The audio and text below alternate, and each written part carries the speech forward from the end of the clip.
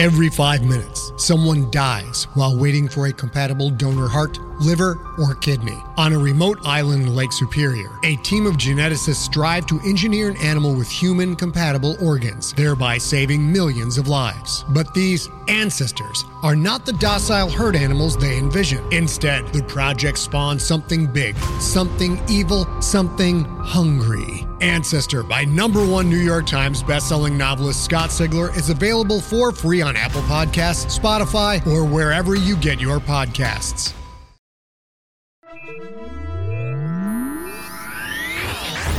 Lightspeed. Hello, and welcome to the Lightspeed Magazine Story Podcast. I'm your host, Jim Freund.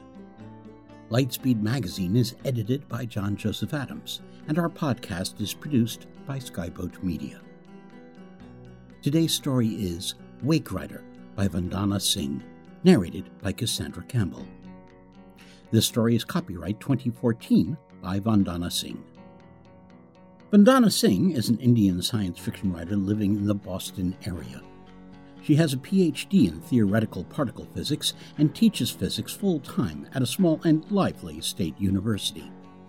Her recent short fiction includes Sailing the Antarsa in the anthology The Other Half of the Sky.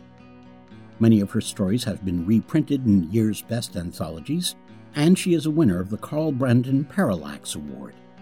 Recent work includes a novella, Entanglement, in the anthology Hieroglyph. She has a website at vandanawrites.com. That's VANDANA-WRITES.com. And now, buckle up. We're going to Lightspeed. Wake Rider, Vandana Singh. This is a story from the time before she was famous. In the early days, she was known as Lely, or Lelia, a tease name that had stuck. On her first mission for the revolution, she sat cramped, fists clenched with tension, waiting in the tiny scab ship Tinka, out of sight in a radar dead zone. The salvage ship, gathering moss, which she was stalking, lay like a giant rusting silver slug in the docking bay. Everywhere the signs and slogans of the Euphoria corpocracy flashed, in color and in subliminal space on the ship itself, on the docking arms, on the walls of the great spaceport behind her, and within the minds of the subject population. Euphoria is freedom. Better life through euphoria. Rent a share with Foroware. Subliminal is sublime. Lely had checked 3 times that her protection against the nano-plague was current and sufficient. But the utter ubiquity of euphoria was getting to her. It seemed absurd to even consider overcoming such a power. She pulled herself together, thinking of how much so many had lost, and what was at stake. My first solo mission, she told herself fiercely. I can't fall apart just now. She wiped a drop of sweat from her brow. You need to breathe, said Shul's voice in her ear. Shul had rescued her, trained her, and now he was somewhere on the space station, monitoring her via a clandestine comm channel, reassuring his youngest trainee. You've stalked salvagers before, remember? You're one of the best wake riders I've seen. Only this time you're alone. Don't think of what's at stake. Just breathe and be still. You'll know when the time is right. So she listened to the familiar voice and took deep, slow breaths, and her mind eased into the now familiar state of relaxed alertness. Shul's voice faded away, and there was only the salvage ship before her, enormous against the stars. The ship was getting ready to leave. The repair and maintenance arms were retracting, the hatches on the ship closing one by one like eyes. She saw the scuttlebots roving over the battered surface, seeking out scab ships that might be hiding. Finding none, they rose up into a swarm, forming for a moment the word euphoria, before they soared away. Before the use of scuttlebutts became customary, stalking a salvage ship had been easy. A scab ship would simply have attached itself to the hull and ridden along. Now the only option for the scab ships, with their relatively weak engine power, was the far more dangerous maneuver of wake riding. The ship thrust away in a glory of terrible ionizing radiation that would have destroyed anything in its wake. Lely moved just out of range of the radiation field, pushing her enemies to keep up. Gathering Moss was about to move into metaspace. The acceleration lights flashed from her hull, the radiation field dimmed and disappeared, and Lely's ship, swinging to the rear of the salvager, shuddered as streamers of space-time ripples formed in the wake. At first the ripples pushed the little scab ship further back, but Lely knew how to play them. You had to get a sense of the frequency of vibration of the space-time disturbance. Wait for sufficient amplitude, position carefully, and let the disturbance hit you. She eased into the rhythm of it until it was as natural as breathing. Jumping from crest to crest on the ship's side of each crest, she found herself following the salvation ship at a good pace. When they both reached the critical cruising speed, she shut off her engines, letting inertia do its job. Her ship's grapplers engaged with the great bulk of the salvager for the few subjective seconds it took to engage the Fira-Aki drive. Then she was being pulled through metaspace. The two ships emerged together into the Saria region, with an abruptness that no longer surprised her. The Tinka's grapplers retracted immediately, and she pulled away. Her djinn piped data into Lely's headset. There was only one inhabitable planet in the system, 4 light-years away, now abandoned. Euphoria had been here 2 decades ago, infecting 87% of the population with the nano-plague that left them docile and welcoming, their minds locked in massively parallel calculations for the shareholders of the corpocracy, while they spent their lives buying and consuming the innumerable Euphoria products. A failed revolution wrought by those who had escaped the plague had earned the Sarian world a total cleansing. And now there was nothing in this sector but empty space and the remains of dreams. Now that they were out in normal space again, Lely had to keep in the radio shadow of the salvage ship. The ship had slowed. She set her controls to match velocity, every sense alert. Whatever they were salvaging must be here, not on the planet itself. A dead ship, then. There was a derelict, suddenly pricking out from the dense backdrop of stars, lit faintly by hull lights. A generation ship by the looks of it, old model, Class 4, her djinn told her, drifting dead in space. Euphoria had no use for such things, so why was the ship here, 4 light-years away from the planet? Given that it was a generation ship, perhaps there was still someone left alive. There was only one way to know. Gathering Moss was vectoring toward the docking port of the derelict. Lely moved swiftly away to the opposite side of the generation ship's vast bulk, looking for an airlock hatch. Cruising over the surface of the great ship, she saw mysterious painted letters and symbols, a forest of vents and turrets, a few instrument hatches, and there, finally, was an entry point. She brought the scab ship gently to the surface, engaging magnetic anchors so that it sat atop the great dead ship like a fat tick. She got into her nanoplastine suit. By the time she was outside, her djinn had cracked the ancient code that would open the airlock. The salvage ship on the other side of the derelict would have completed docking. Afloat, one hand on the great hull, she felt the shudder of contact. She looked around at the stars above and below her, the unending depth and distance in all directions, and took a deep breath. She would never get bored with the view. Now her suit had completed the nanoplague protection sequence, and her djinn was whispering, "Go," in her ear. It was time to get to work. She pulled herself into the short passageway of the airlock, closing the outer door behind her. In the illumination from her suit lights, she tackled the inner door. Her heart was thudding in her chest so loudly that it was deafening.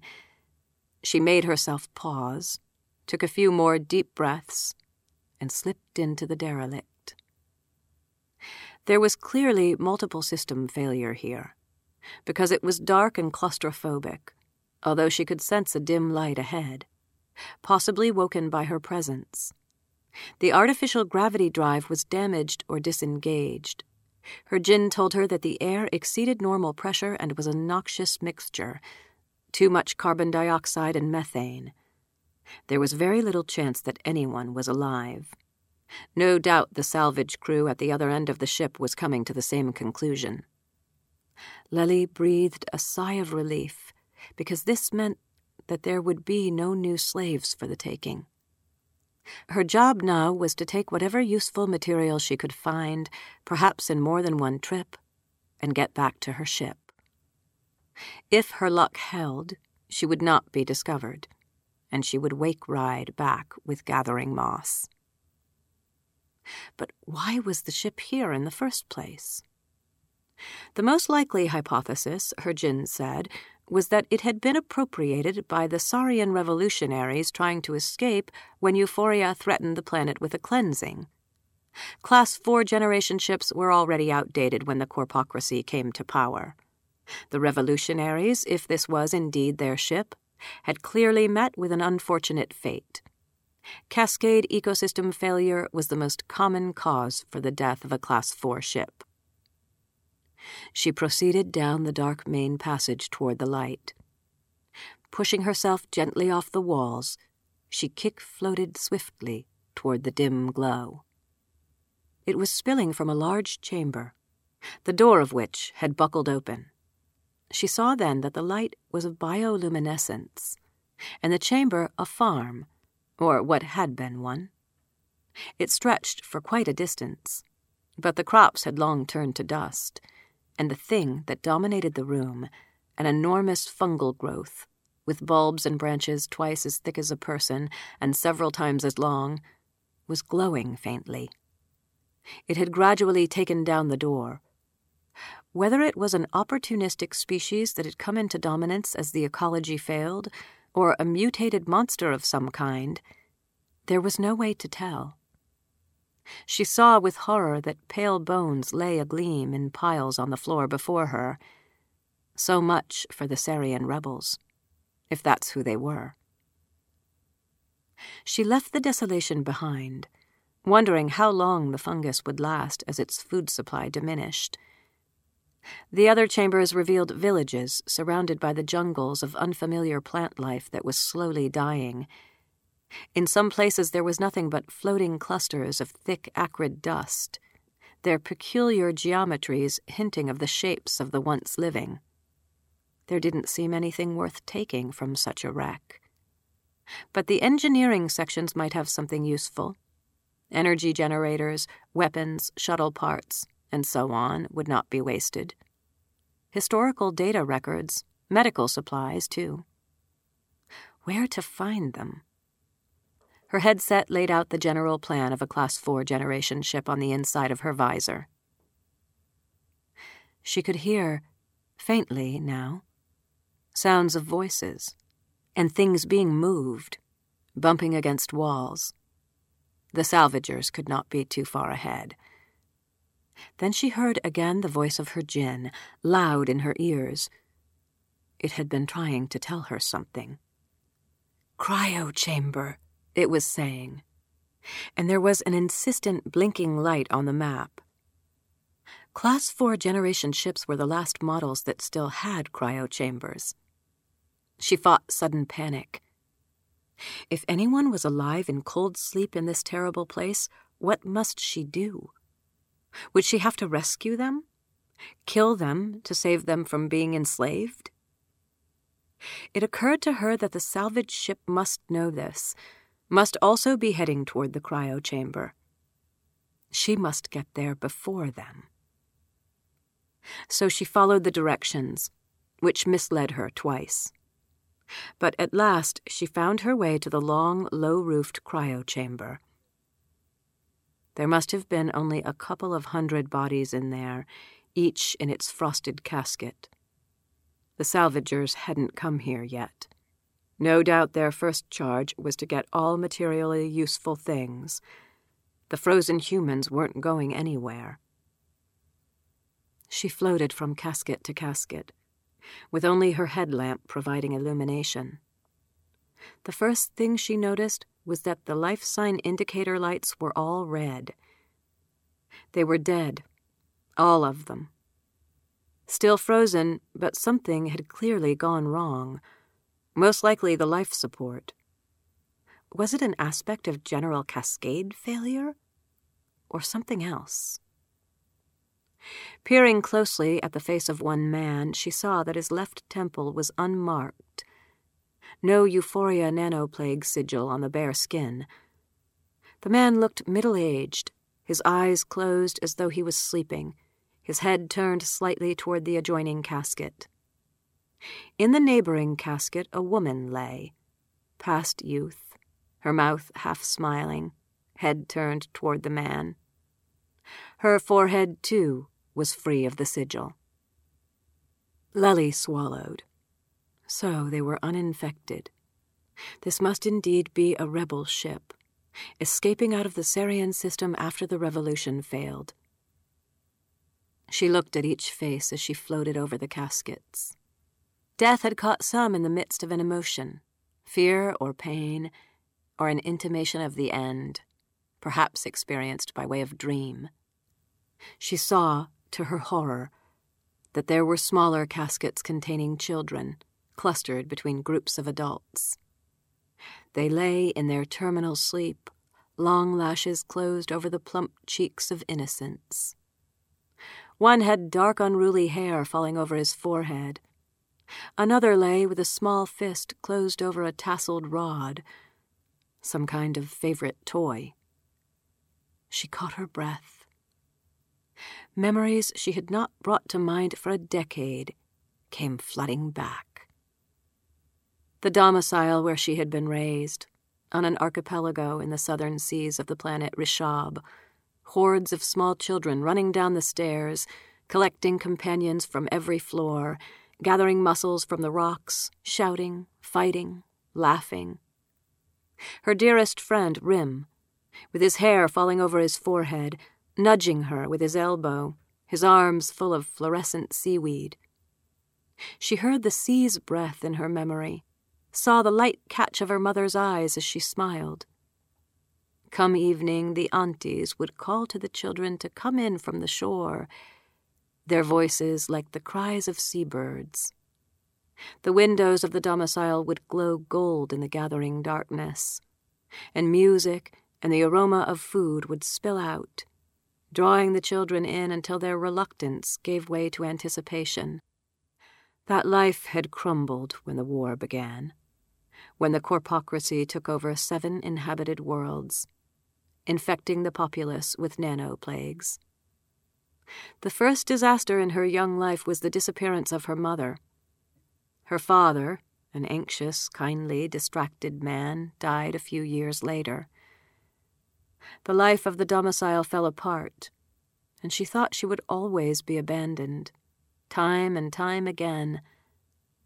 At last she went to live with her nanny in a backwater village on a forgotten planet. Her nanny's jealous relatives named her Lelia, she who takes away, because of the love that nanny lavished on her, that they felt was subtracted from them.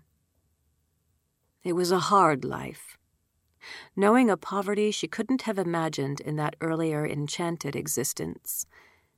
But she had learned to fight, to sail, and to know deep inside herself that nothing would ever stay the way it was.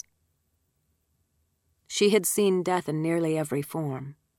She had known the warm bath of a dying friend's blood as she struggled for breath in a mass of bodies. She had closed the eyes of countless people, loved ones and strangers. Worse than anything, she had seen people she loved taken by the plague, their personalities transformed by servitude, their minds knowing nothing more compelling than the need to obey euphoria. They became the manufacturers and consumers of the euphoria economy. Nobody could free them. There was no cure for the nanoplague. It mutated too fast, so much so that the protections against it had to be updated constantly. But nothing in her past had prepared her for this. Looking at the children lying in their caskets like child actors in a fairy tale, she wanted them to be alive. Perhaps the life sign indicator lights were malfunctioning. Perhaps red actually meant alive. Perhaps she was fooling herself. The noises from the salvager crew, bumps and vibrations, strange voices coming through the static on her comm unit, were getting closer. She knew she should be out looking for useful supplies, but she had made it a ritual now to float over each casket, look into every face, to honor the dreams that had been lost. Then she found something. There was a man in a casket, youngish, with thinning hair that was swept back from his brow. The right side of his forehead was branded with the euphoria sigil, a delicate fractal pattern that was created by the nanoplague itself. What was a slave doing with the rebels? Her hands shook with the shock of it. What if the ship was infected after all? She began to look more carefully and found several more, perhaps 50 of the dead with the brand of the corpocracy. Some of them were children. How could they be here? Had they been brought by force? But that would be dangerous. Those infected with the nanoplague would fight for their masters, betray all loyalties for euphoria. And yet they lay here in death, comrade fashion with the others.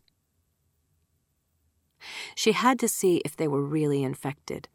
Sometimes spies from various resistance movements would paint a fake sigil in order to infiltrate the corpocracy, as Shul had done at the space station 15 light years away. She checked with her djinn. Yes, her nanoplague protection was updated. She had to open one of the slave caskets. Her hands were cold inside her nanoplastine suit, and the release controls would not yield. Finally, they gave way, and the casket door opened with a sigh. At first, she couldn't see for the cloud of vapors that rose from the casket, but she already had her medikit scanner detached from her belt. Her djinn ran a commentary on the diagnostics. The man was dead. So much for her hopes. The sigil was real, not faked. Her heart thudded at this, and she moved instinctively away, as far as the medikit cord attached to her belt would let her. Then her djinn said, "Testing negative for nanoplague categories 1 through 17. She waited. There must be a category 18. Conclusion: this specimen is not infected with the nanoplague. There had to be a mistake. She went to another slave casket, a woman this time, and repeated the test. The conclusion was the same. The voices of the salvagers were loud in her comm unit. She needed to get away from here. But she was transfixed, her mind whirling. How could there be people branded with the mark of slavery, yet free of the plague? The truth came to her in a jolt. The Sarian rebels had found an antidote, some kind of cure for the nanoplague. There had been many such attempts by rebels and rivals of euphoria over the years, but the nanoviruses were adaptable in the extreme, and all cures had been temporary. If these former slaves had been freed long enough that they could embark on such a voyage, Her gin had told her the generation ship had been traveling for close to a decade, subjective time before she failed. Then whatever cure the Sarians had discovered would last at least that long. Two things became immediately clear to Lily after the shock of the discovery. She must take back a sample. Immediately on that thought came another, that she wouldn't know if she'd gotten enough tissue. She wasn't trained as a med, although the gin could help. The medikit was non-med issue, which meant it wouldn't have the right equipment to take a good sample, which meant she must take back a body. And she must not let the salvage ship find the cryo chamber, if at all she could help it. She didn't know how she could prevent the discovery of the bodies, but the first problem was paramount. The caskets were large and bulky. How would she drag one behind her all the way back to the scab ship? Even in the absence of gravity, there was inertia, and corners and turns every few meters. And would a casket even go through the airlock? It came to her immediately that she must find a child, an enslaved child who had been cured of the plague. She heard the noise of the salvage crew much closer now.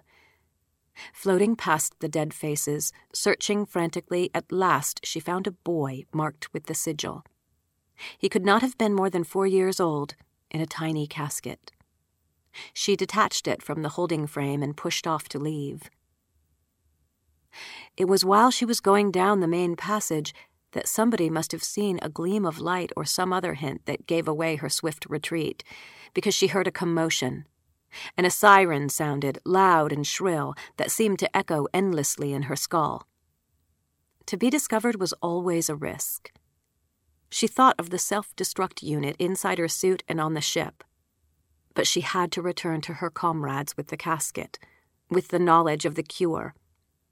Stifling a sob of fright, she kicked off the walls as fast as she dared without damaging herself or the casket, twisting and turning her body as she had practiced so many times with her friends, so that she seemed to swim through the passageways with only a light touch to the walls, here, there. Her breath was loud in her ears, her suit's voice, giving directions, almost drowned by it. She could not waste oxygen. Slipping into a side passage, she made herself slow down for a moment. The sounds of pursuit were still some way behind her. She kept going, working arms and legs until they ached with effort, pulling the casket beside her, the boy's sleeping dead face coming into view now and then. All her life had contracted to this moment. It seemed she had known nothing but flight and pursuit. Instinct took over, giving her a clear place in her mind to think. Even if she got to her ship and took off, they would chase her and find her. Their shuttles were far more powerful than a little scab ship. Perhaps even now shuttles were taking off from the salvage vessel to prevent her escape. Then the idea came to her, the only possible option. There she was at the airlock. With shaking fingers, she shut one door behind her and opened the other, making herself slow down so that her momentum wouldn't carry her out to space and away from her ship. She float-crawled awkwardly to the Tinka and found room for the boy's casket. Returning to the airlock, she attached a cable and a winch to the closed inner door, placing the other end of the cable between the jaws of her ship's ventral grappler. Then, back in the scab ship, she maneuvered her ship over the open outer porthole and set the winch going to open the inner one. Thank goodness the safety mechanism that would have prevented this was dead. Her own ship's inner bioskin was readying, the inertial fluid seeping into the chamber, forming great viscous ropes and blobs. Would it work? Never had all her senses been so alert to the smallest hint of change in her ship's position, the smallest intimation of what was to come. Timing was everything if she were to survive. She thought she felt a faint tremor, then she shouted, "Now!" And the grappling hook disengaged and the inner door of the airlock opened. The dead, stinking, noxious air inside the derelict exploded out, ripping an enormous hole in the hull, pushing her little ship away with such force that in the first few moments, with everything shaking so violently around her, she thought the Tinka would break up. Her chest hurt so badly with compression that she felt she would never breathe again. But the inertial gel around her took the worst of it.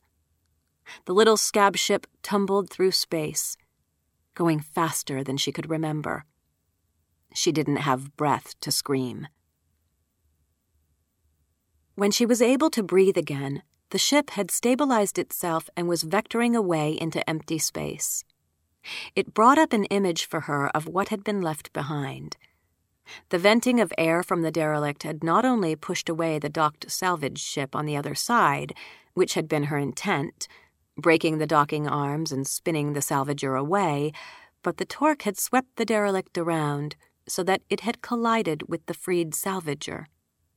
The explosion was a bright flare against the indifferent stars. She started to shake violently. What had she done? She hadn't meant to kill all those people aboard the salvage ship. She had killed in direct combat before when she'd had to, but her learning had been oriented toward the intelligent avoidance of unnecessary death.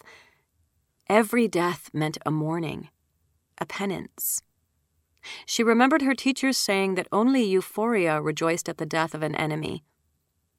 She had failed. She had not calculated for a possible collision. How many people had been on the salvager? 64, her djinn told her. When she found her way back, if she found her way back, would she be treated as the hero she had seen herself to be in that moment of discovery in the cryo chamber? Or would the elders shake their heads and look sorrowful, their joy at the possibility of a cure tempered by their disappointment in her? For the revolutionaries of the movement, ends did not justify the means. The scab ship had picked up speed to avoid the debris field from the explosion. She was far enough away that the ships were out of visual range, but she imagined body parts and chunks of metal and fungal dust blowing toward her. She turned around to look at the casket, which still lay in its net of inertial webbing, intact. Well, she had done some good. Even if she spent the rest of her life in penance, she had brought something important to the revolution. But how would she get back? Without sufficient power to get to metaspace, she could drift here forever, like the derelict, her secret safe for eons, utterly useless. Slowly, the life-giving systems would shut down, and the bioskin would die, and she would be snuffed out, the scab ship a coffin. Already, her chest hurt. She wept, then, in her fright and loneliness. Gradually, as she calmed down and sipped the brew the ship had prepared for her, it came to her that the disappearance of the salvage ship would bring other ships to the area. As long as she stayed in the vicinity of the explosion, there was the chance that she could ride back to known space in the wake of another ship. She set drift coordinates that she hoped would keep her close, but not too close. Someone would come soon. She patted the casket that floated beside her, where the little boy lay in his final dreaming. His face was so serene she wanted to touch his cheek. She thought the unfamiliar script on the top of the casket must be his name. Her djinn didn't know the script, but somebody would when she got back. He would be famous in death, this little boy. In her little cocoon, surrounded by the cold majesty of the stars, she settled herself for the long wait. She clenched and unclenched her hands and looked into the heart of what she had done. To suffer thus is good, she remembered Shul telling the new recruits.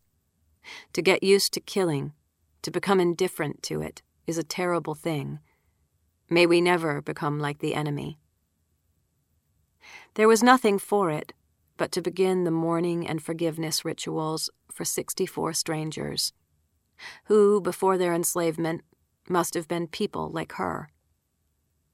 She cleared her throat, and her voice filled the small chamber, trembling at first, but then becoming a thing of its own, rich and strong, singing to the unlistening dead.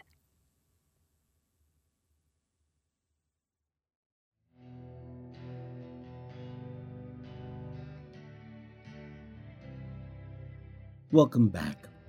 You've been listening to Cassandra Campbell reading Wake Rider by Vandana Singh. We hope you enjoyed it. If so, please help spread the word by leaving a review or rating at iTunes or the social media venue of your choice.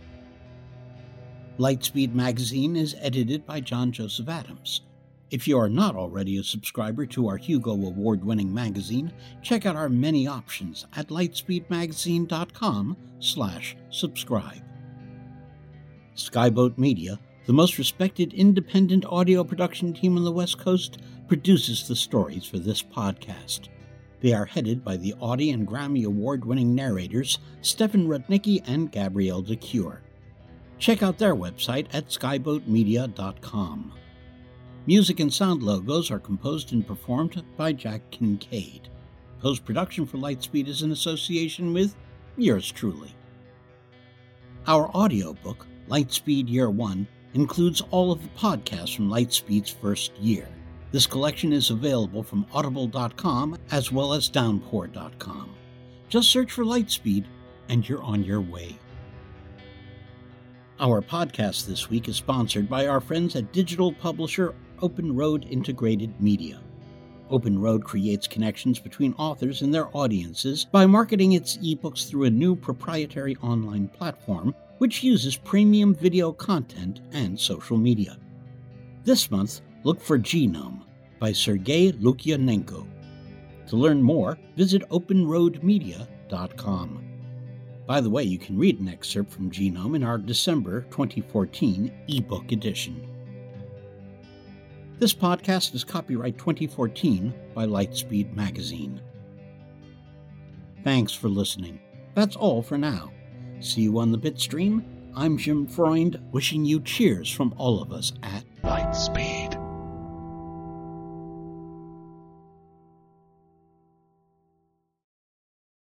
Hey there, this is Justin Bartha. I made a funny new podcast, King of the Egg Cream. It has the greatest cast in the history of podcasts with actors like Louis Black. I'm torn by my feelings for two women. Bobby Cannavale. You can eat it, or if someone hits you, you can put it on your cut. Melanie Linsky. I wonder what these marvelous things are that look just like boiled chicken feet. Jason Ritter. I can break things and pick locks and kill people. Michael Stuhlbarg. The whole point is to inspire people that they should make themselves better. Ari Grainer. No, don't whet its appetite. What are you, an idiot? Me, Justin Bartha.